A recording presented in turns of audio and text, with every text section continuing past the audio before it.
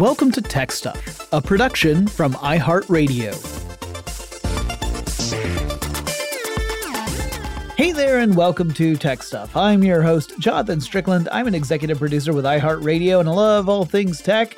And in the last episode on this topic, I talked about the early days of cheating in video games and the two really big subdivisions of cheats in games in the early to mid eras of video games. So on the one hand, you have cheats that were inserted into games by developers. These were intentionally included.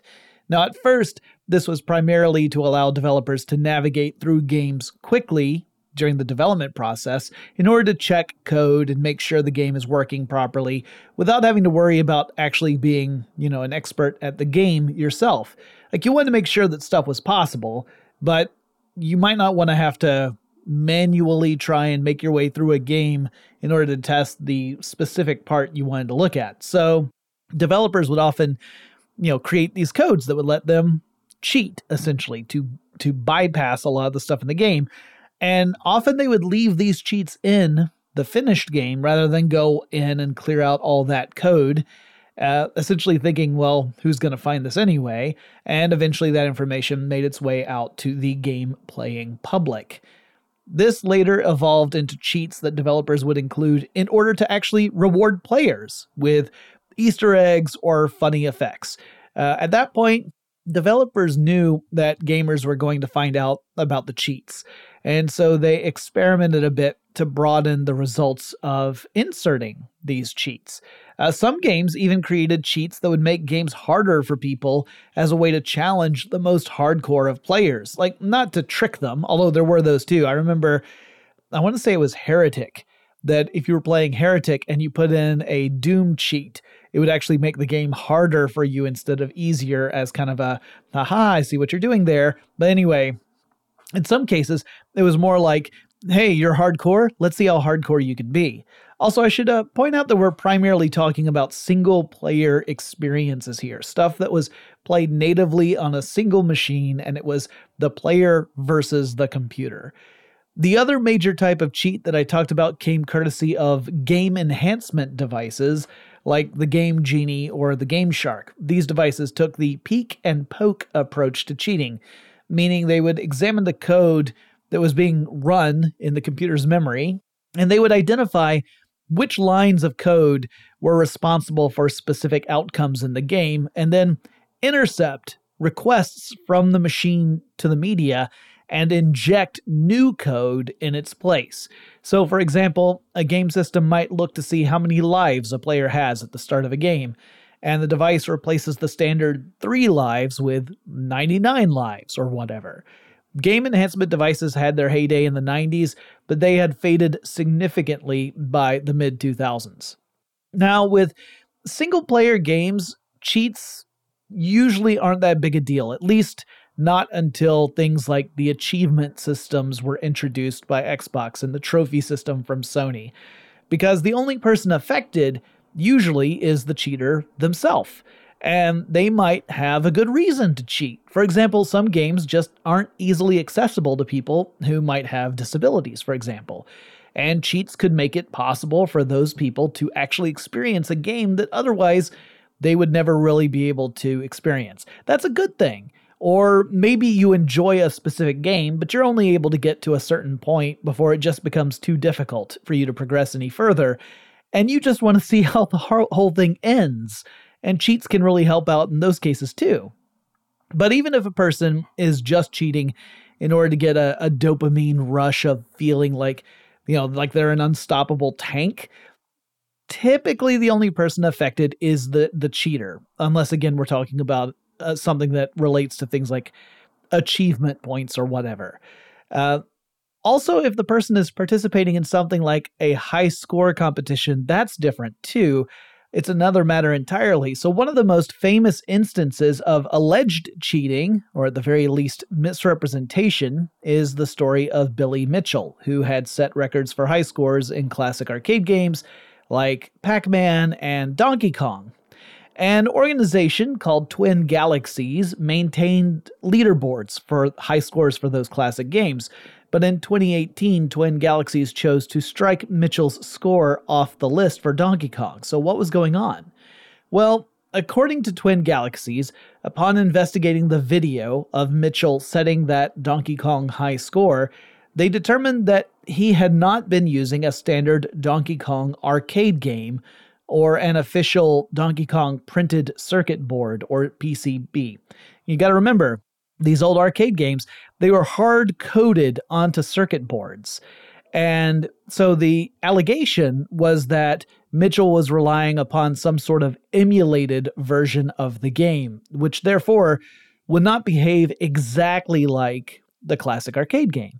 And the organization said that the transitions in the game, in the video that Mitchell sent, didn't match the official version of Donkey Kong, and therefore Mitchell's record could not count toward that because it wasn't on a standardized version of the arcade game.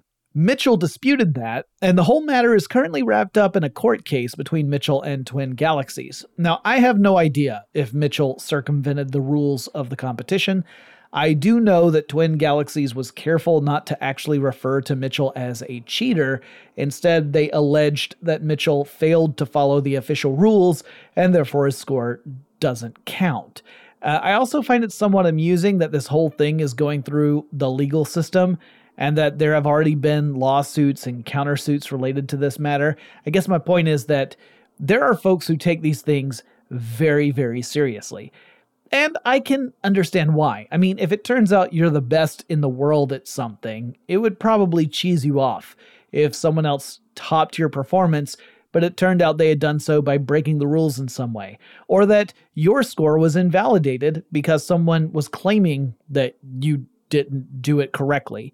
But for someone to go on and get credit for something without having put in the actual work to develop those skills, that would be really upsetting if that were the case. Now, I can confidently say I will never experience that because I am, at best, mediocre at pretty much everything. I should also add that Twin Galaxies itself has something of a tarnished reputation among some gamers who allege that the organization has failed to apply any sort of rigor into investigating high score claims. There's another series of scores that were posted by a guy named Todd Rogers, the self-proclaimed first professional gamer, and some of those scores were later disputed by other folks. For example, there was an incredible score for an old Atari 2600 game called Dragster. Dragster, as the name suggests, is a game in which the player controls a drag racing car.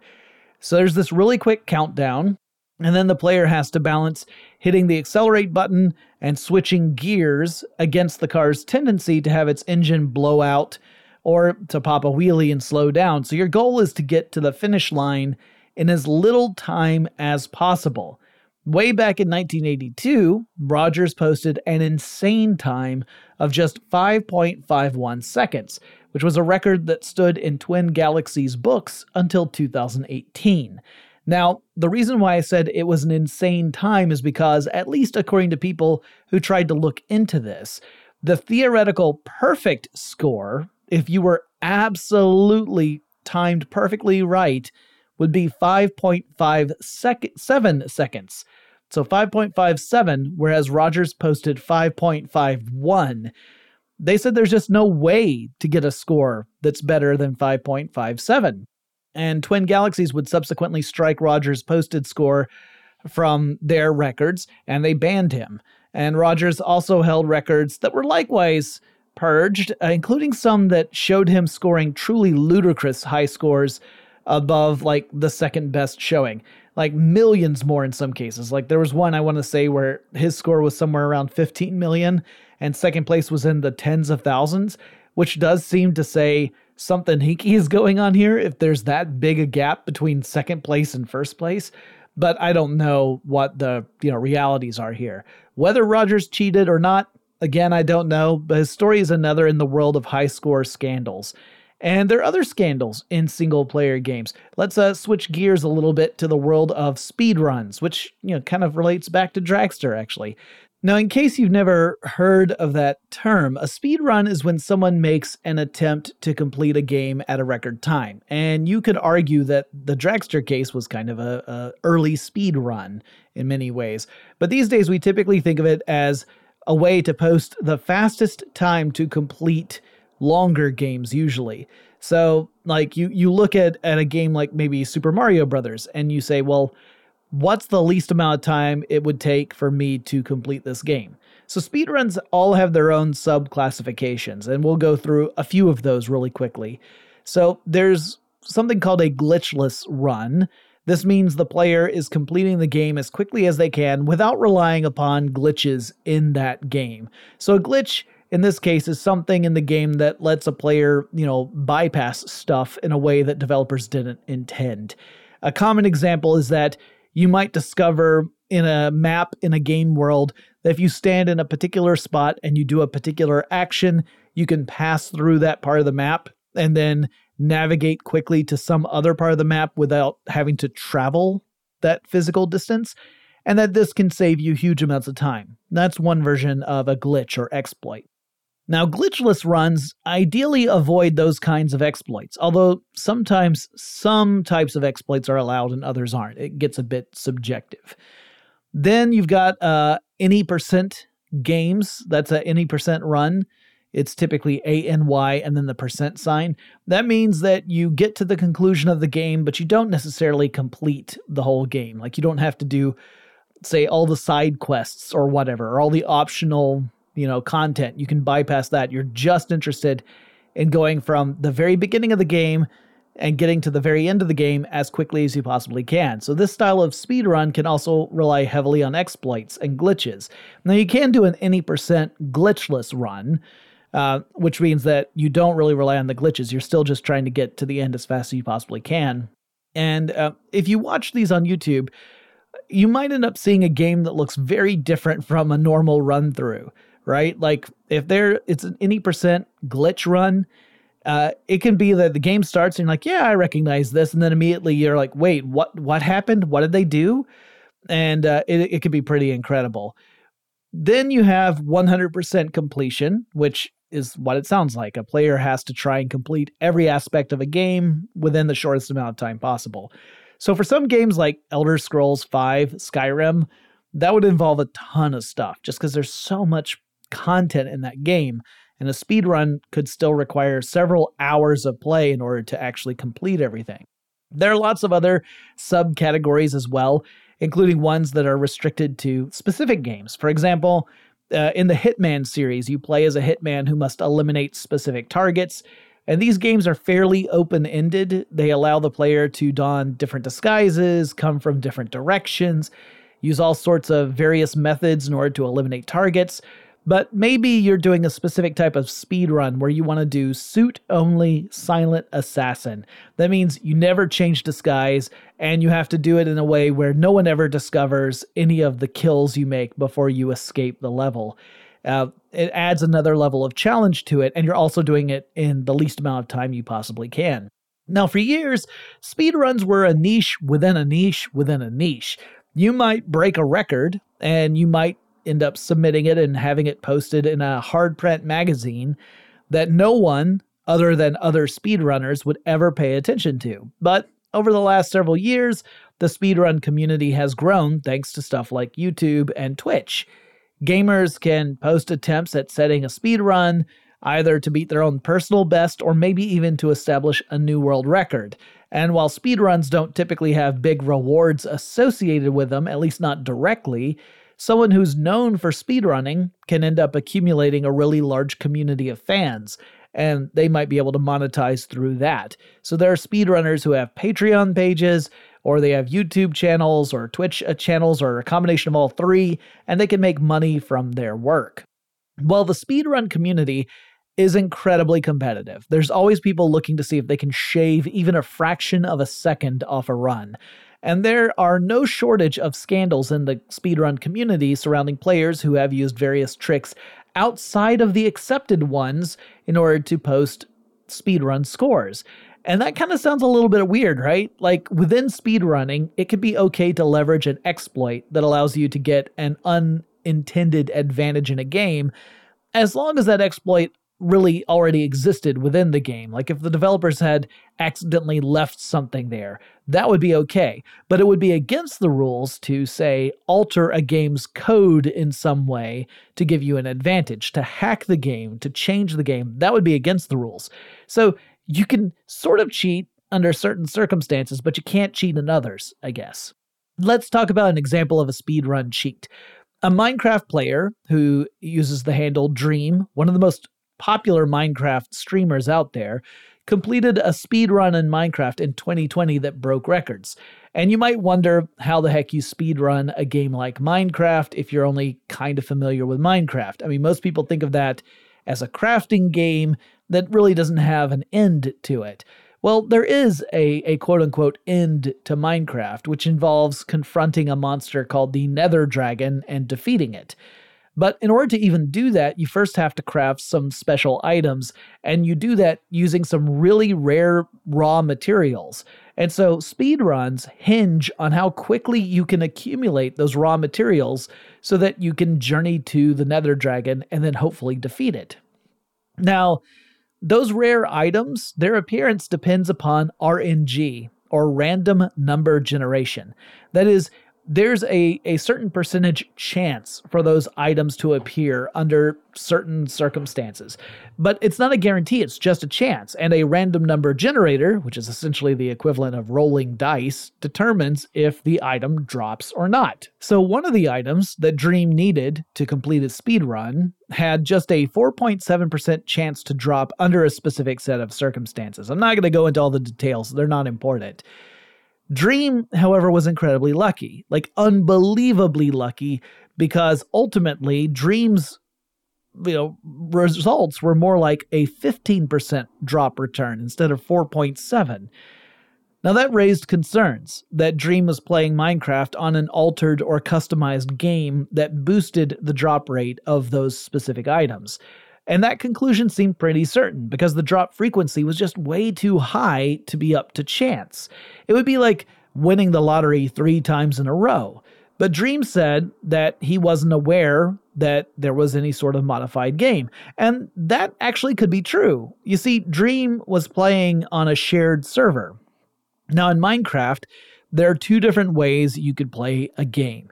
You can play a local game, which runs on your machine, like your PC. And this is a client-side style of gaming. Everything's running on the client, that being your machine.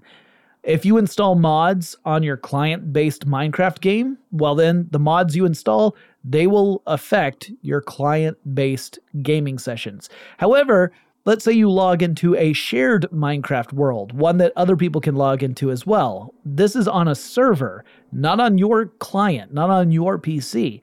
So your client-based mods would never apply to a server-based game. You could modify your game all you want when you play privately on your computer, but when you play on the server, you're playing by the server rules. The only mods that could apply to the server would be server-side modifications. So what Dream was saying was that the people who set up the game server that he played on had boosted the drop rates, and he didn't know about it at the time. So it was still kind of an instance of cheating, but not necessarily intentional cheating. Well, when we come back, we'll talk about a few more famous instances of cheating in video games. But first, let's take this quick break.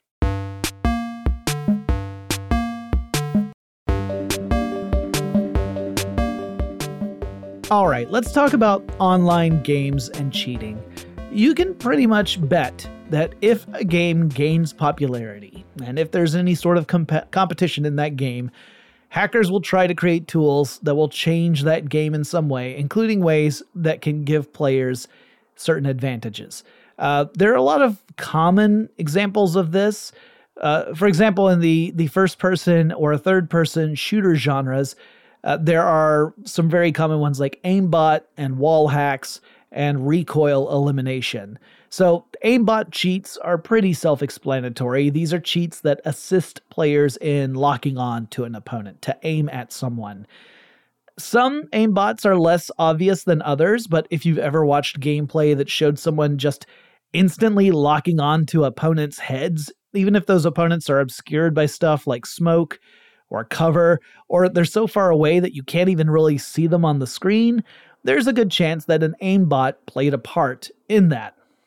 Now, this does get a little muddy because we are now in the era of cross-platform play, and this changes things. See, if you have a really skilled player who uses a keyboard and mouse to play first-person shooters, they might refine their skills and be able to hit headshots way more frequently than your average player can.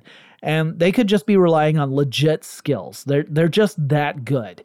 It doesn't mean they're going to hit every single shot, but their precision that they have with a mouse, particularly when they've dialed in the mouse sensitivity to their preference, they can zero in on targets really accurately and quickly.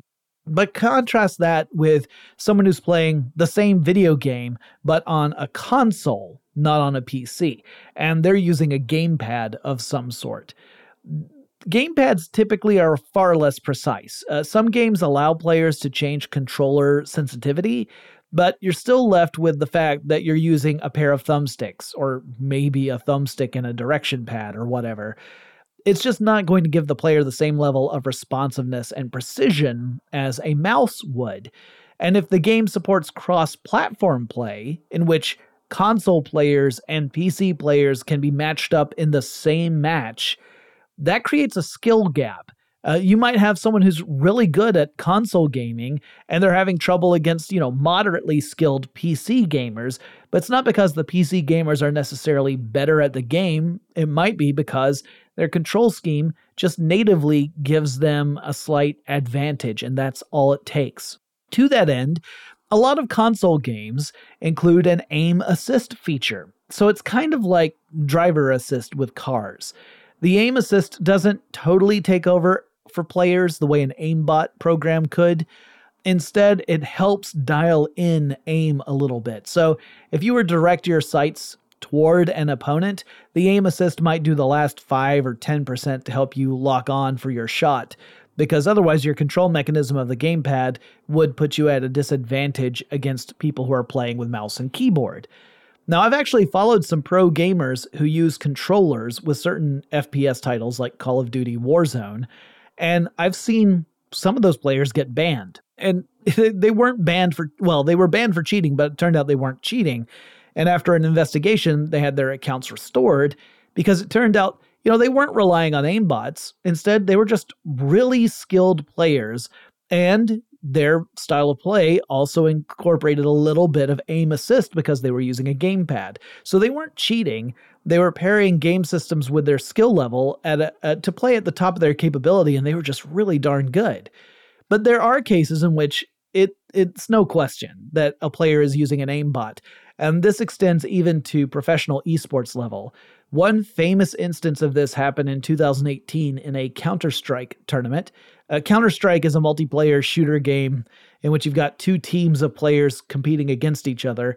It has its own fascinating history. I may have to do episodes about Counter-Strike at some point. It started off as a mod for Half-Life way back in 2000, and people still compete in Counter-Strike tournaments to this day. Now, in one 2018 tournament, there was a player who used the handle Forsaken.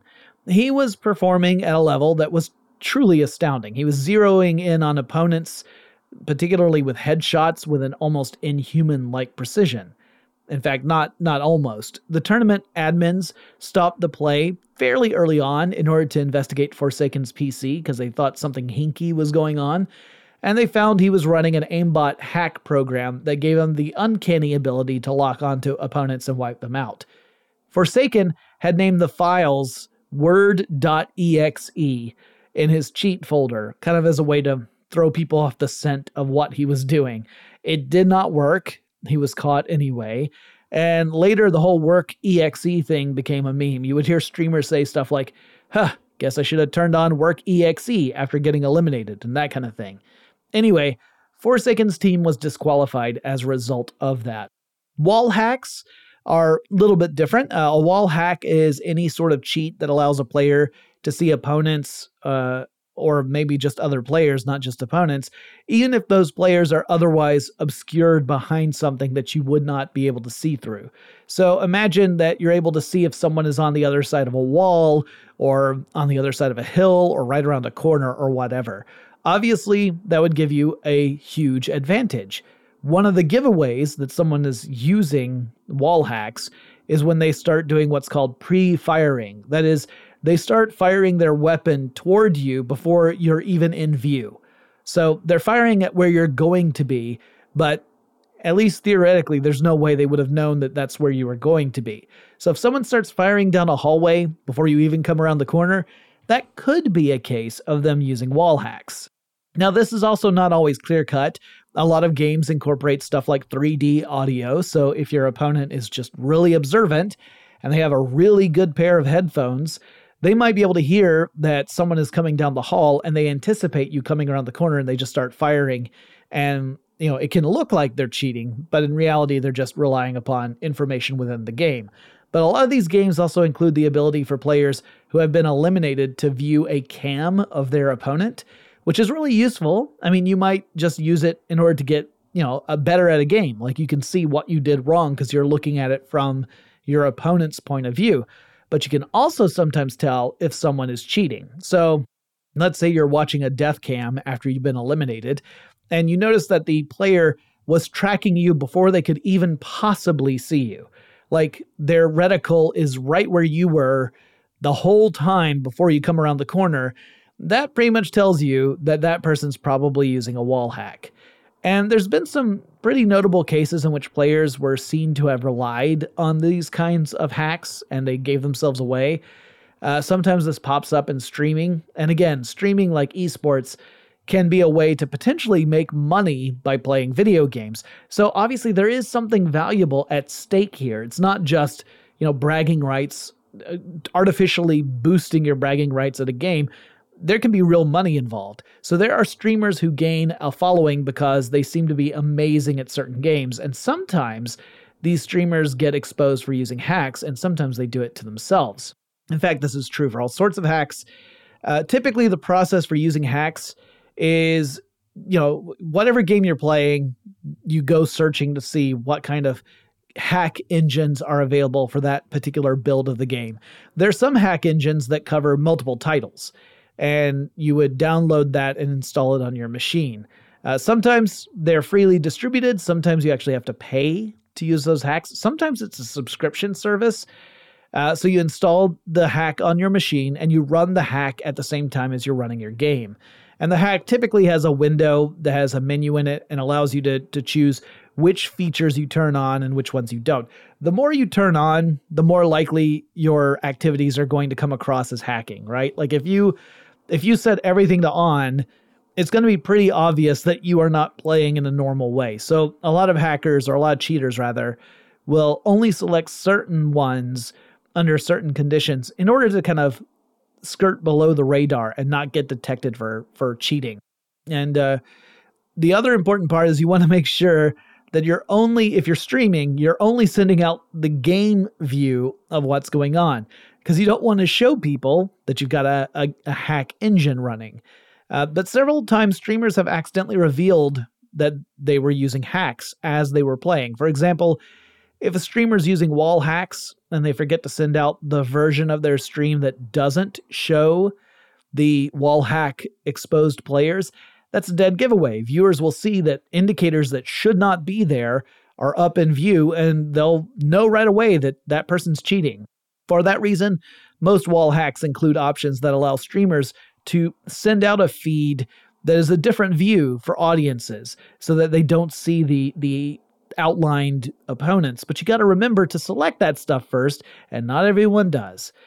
In other cases, streamers have accidentally screen shared a screen that had their hack menu up. Some hacks for games include multiple options, like maybe you don't want to have aimbot on, but you do want to reduce the recoil for your gun so that, once you lock onto someone and you start firing, you can keep your gun trained on them without worrying about the gun recoiling out of the way. Now, skilled gamers, they learn how each weapon in a game will handle. They will learn that recoil pattern so that they can counteract it with their own skill. So like if a machine gun tends to recoil so that it moves up and to the left, they will automatically control the gun and move it sort of down and to the right to counteract that tendency. Or, you could just install hacks and use a cheat code to do it for you. Well, there have been a few cases where players have done this and they've forgotten to hide it. For example, a streamer who used the handle Mr. Golds got caught when he was playing a first-person shooter. It was Call of Duty Warzone, and he was running hacks at the time. He forgot to hide the hacks window before he started streaming, and soon his audience was clipping that stream and then sharing those clips on social media. And Mr. Golds ultimately received a ban from Twitch as a result. And that's a big deal when you're a pro gamer. I mean, that's where your money is coming from. And it's not like you're likely to land a sponsorship deal if your rep happens to be associated with cheating. Another example was with a streamer who used the handle Miss Q Gemini. She had been playing in a game of Counter-Strike and revealed accidentally that she was using cheats. She activated the cheats in the middle of the stream. She was unaware that her stream could actually see it, and she tried to cover it up and explain it away, saying like, oh, this is why you don't give people access to your PC. But, she still had her channel banned as a result. Now, to counteract hacks, companies have created software designed to detect the presence of stuff like aimbots and that kind of thing. And some of them are client-based, meaning that the software runs on your computer locally. The anti-cheat software is usually bundled with the game itself, and it's kind of like antivirus software. It's typically looking for examples of well-known identified cheat hacks, and it blocks them from working or just doesn't allow you to even play the game and launch it at all. But there are also server-side anti-cheat programs. Fair Fight is an example of this. And as the name says, server-side anti-cheat programs sit on the server you log into for online multiplayer games. So it's not on your PC, it's on the server that is hosting the game. So every gamer who logs into that server has the same anti-cheat software that's scanning for examples of hacks. Both client and server-side anti-cheat programs are not perfect. Hackers are always looking for new ways to exploit a game and create advantages, and it's not like anti-cheat software has some sort of magic way to stay up to date and know what's going on. Some games like Warzone, which, as I said, was as a variant of Call of Duty, it's a free-to-play version of it, they go through cycles in which cheaters will start to flood servers. It'll just be rampant cheating in various ways. And then you'll see a big purge where thousands of accounts get banned and new anti-cheat methods are put into place. And then the whole cycle slowly repeats itself. Now, clearly, playing against cheaters is frustrating. It can lead to people quitting a game. So companies have a vested interest in cutting back on cheating, but sometimes that's just easier said than done. And of course, there are other types of cheating that don't involve direct hacking either. We'll talk about those a bit more when we come back.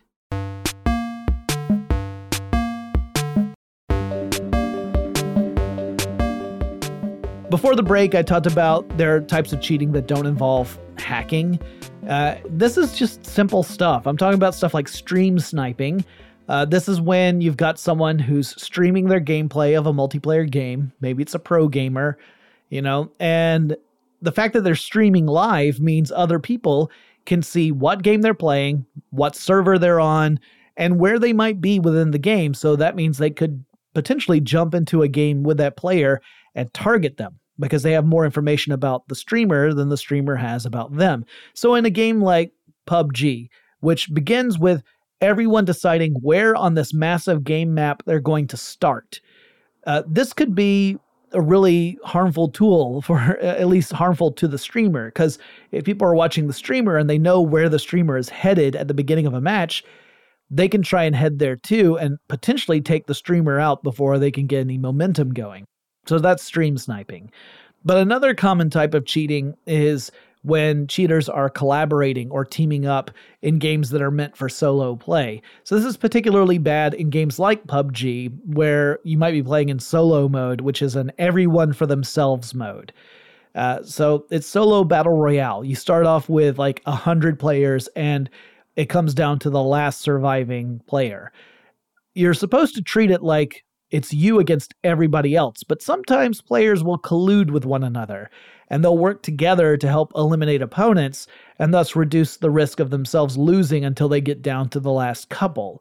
That sort of thing is looked down upon. Usually it requires a moderator to look into it to actually see that that's what's going on, but it can result in moderators banning players if they find it.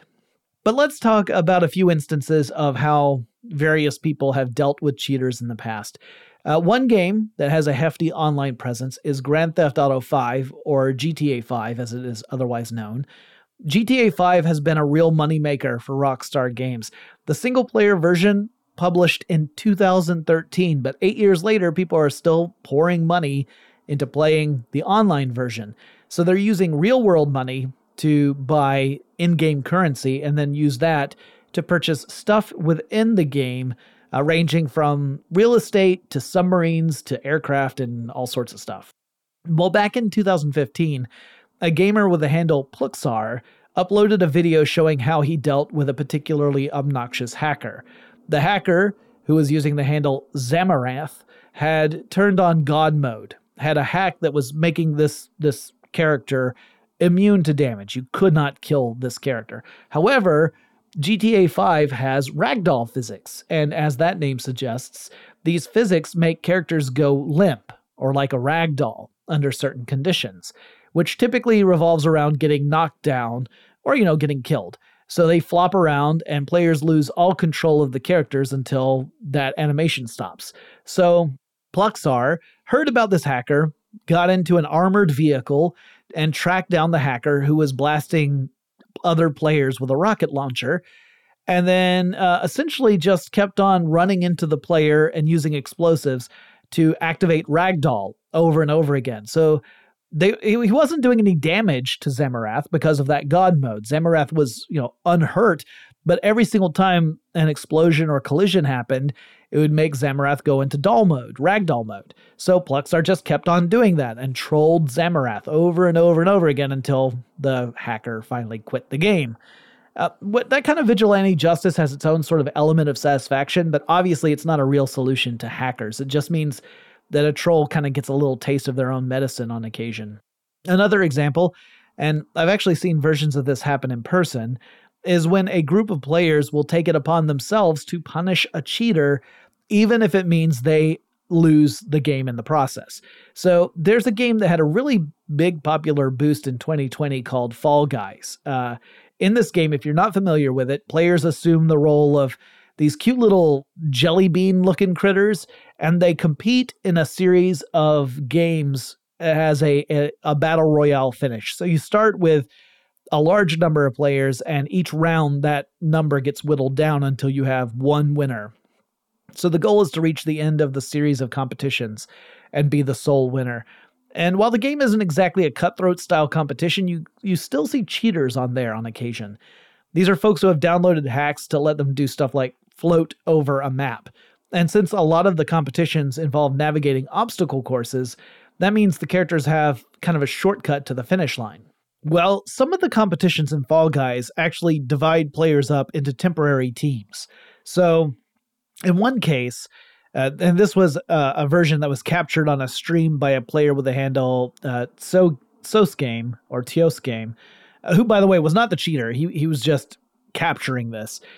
The players had collectively decided that they had had enough of this hacker who had been just coasting through the earlier rounds.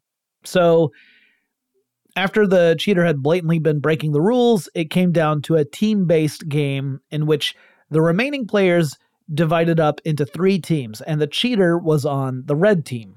And the goal of this particular mini game was to collect eggs on a level and throw them into your team's collection point. Meanwhile, other teams are trying to steal your eggs and protect their own eggs. Well, the other players in the red team didn't want to see the cheater get any further in the game. So they worked against their own self-interest, and they helped the other 2 teams. They ended up grabbing their own eggs out of their collection point and chucking them out. And it meant everyone on the red team got eliminated, but that also meant the hacker would not be able to go any further in that game. It was essentially a collective message of, hey, stop trying to ruin this for other people, to that hacker. Another famous example of a hacker getting pwned was someone who was going by the unlikely handle of OK Savings Bank. They were playing the fighting game Tekken, in which players can select from a roster of fighters and they compete against each other. So Tekken's kind of in the same category of games as Mortal Kombat and Street Fighter. OK Savings Bank was clearly up to no good because the fighter they were using was called Double Kazumi. And here's the thing, that character was not a selectable character for multiplayer. You had to cheat to be able to use this character in multiplayer, so something was hinky. Anyway, Double Kazumi is a particularly powerful character. And so this player was just breezing through the competition until by random chance, they got paired against a guy named Jaemin Bae, better known as his pro gamer handle, Knee. Knee is an incredibly skilled Tekken player, like championship level Tekken player. And it took a little bit of time for him to get his groove against, the hacker, but Knee totally schooled OK Savings Bank to the point that the cheater actually quit midway through the match because it was clear that even with their unfair advantage, they just could not put up a fight against a truly skilled player. And while we're talking about cheaters and hackers, we should also talk about scammers and thieves, because sometimes a cheater's worst enemy is a bad guy who is, even badder than a cheater is. So back in 2020, some malware designers created a piece of malware called Baldr, B-A-L-D-R. And one of the groups they were specifically targeting were video game cheaters. So the malware could steal information from users, including stuff like credit card info and passwords and that kind of stuff. So the designers paired this malware with a cheat engine, which was supposed to give, cheaters an edge in the game Apex Legends. It included stuff like an aimbot and wall hacks and speed hacks and more. But the cheaters who downloaded and installed the cheat engine were also unknowingly installing the Baldr malware on their computers and potentially losing their information and their money. Also, the hack software was a subscription-based software, so they were paying to get robbed. So the malware designers had hit on a classic tactic. You target a population that's most likely to fall victim to your scheme. Now, typically, I talk about this in terms of malware designers attacking really vulnerable populations, such as people who are looking to get a job. In fact, I got a phishing attempt, an email that used this approach this morning. I'm not looking for a job, but out of the blue, I got an email directed to me saying, "Hey, we found this perfect job for you. We just need you to fill out all these forms that will give us all your personal information." It was a total scam. Well, people who are looking for a job are really eager to jump on an opportunity. And sometimes they might even do that if the opportunity seems to come out of nowhere and is too good to be true. And that's a pretty nasty thing to see, right? It's mean to see malware designers go after people who are already presumably in a pretty rough position. However, when it comes to them targeting cheaters, it becomes a little harder to feel sympathy toward cheaters, right? Baldr also popped up in other types of downloads, most notably in pirated copies of games. So in that case, the malware designers weren't targeting cheaters, they were targeting thieves. Though, of course, the hackers themselves were also thieves. Also, I guess it's a good target to go for because it's far less likely that someone who is cheating or stealing is going to complain when they themselves get targeted by hackers. Because if you come forward, it means you also have to admit that you were engaged in questionable behavior yourself. So it's like blackmailing someone who's really doing something terrible. They're not likely to call you out on blackmailing because it would mean having to admit that they were doing the terrible thing in the first place. Same sort of thing. And cheaters typically really hate coming forward, even when they're caught out. It's pretty common to see cheaters deny or deflect or even attack in response to folks pointing out when something hinky's going on. And as we wrap up, I want to say something else. Do not cheat in multiplayer games. It just doesn't end well. You're more likely to get banned than anything else. Even if you're able to succeed in the short term, over the long term, it's not likely to work out well for you. And moreover, if you're playing against me in anything, don't cheat. Because you don't have to. Because I'm telling you, I love video games, but I am not good at them. I've had cheaters take me out in games. I think I mentioned PUBG in the last episode because that was undeniably cheating. But seriously, that's just a waste of time for you. I mean, you could probably take me out on your own without much trouble. I've made it to the final 2 in PUBG, maybe 3 times. Every single time it was not because I was wrecking shop. It was because I would play an entire match and I wouldn't run into anyone until the end. And then I would just, fold over when I finally came across somebody. And I was like, oh, wow, I made it all the way to second place. And I never saw anyone, including the last player who was clearly skilled. So just give me a fighting chance. And then you can riddle me with bullets. All right, that wraps up these episodes about cheating in video games. Obviously, it goes well beyond that. There's some other notable examples that I didn't really touch on. Like there was a FIFA crime ring that was active last year. That was kind of an interesting story, but we'll save that for some other episode. I hope you enjoyed this. For those of you in the United States, I hope you have a great Thanksgiving break. Remember, tomorrow's episode is a rerun about how Cyber Monday got started. So if you're curious about that, make sure you tune in. And we'll be back next week with all new episodes. And remember, if you want to send me anything to talk about, maybe there's a company or a technology or a trend in tech that you'd really like an episode about, send me a message on Twitter. The handle for the show is TechStuffHSW. And I'll talk to you again really soon. Tech Stuff is an iHeartRadio production. For more podcasts from iHeartRadio, visit the iHeartRadio app, Apple Podcasts, or wherever you listen to your favorite shows.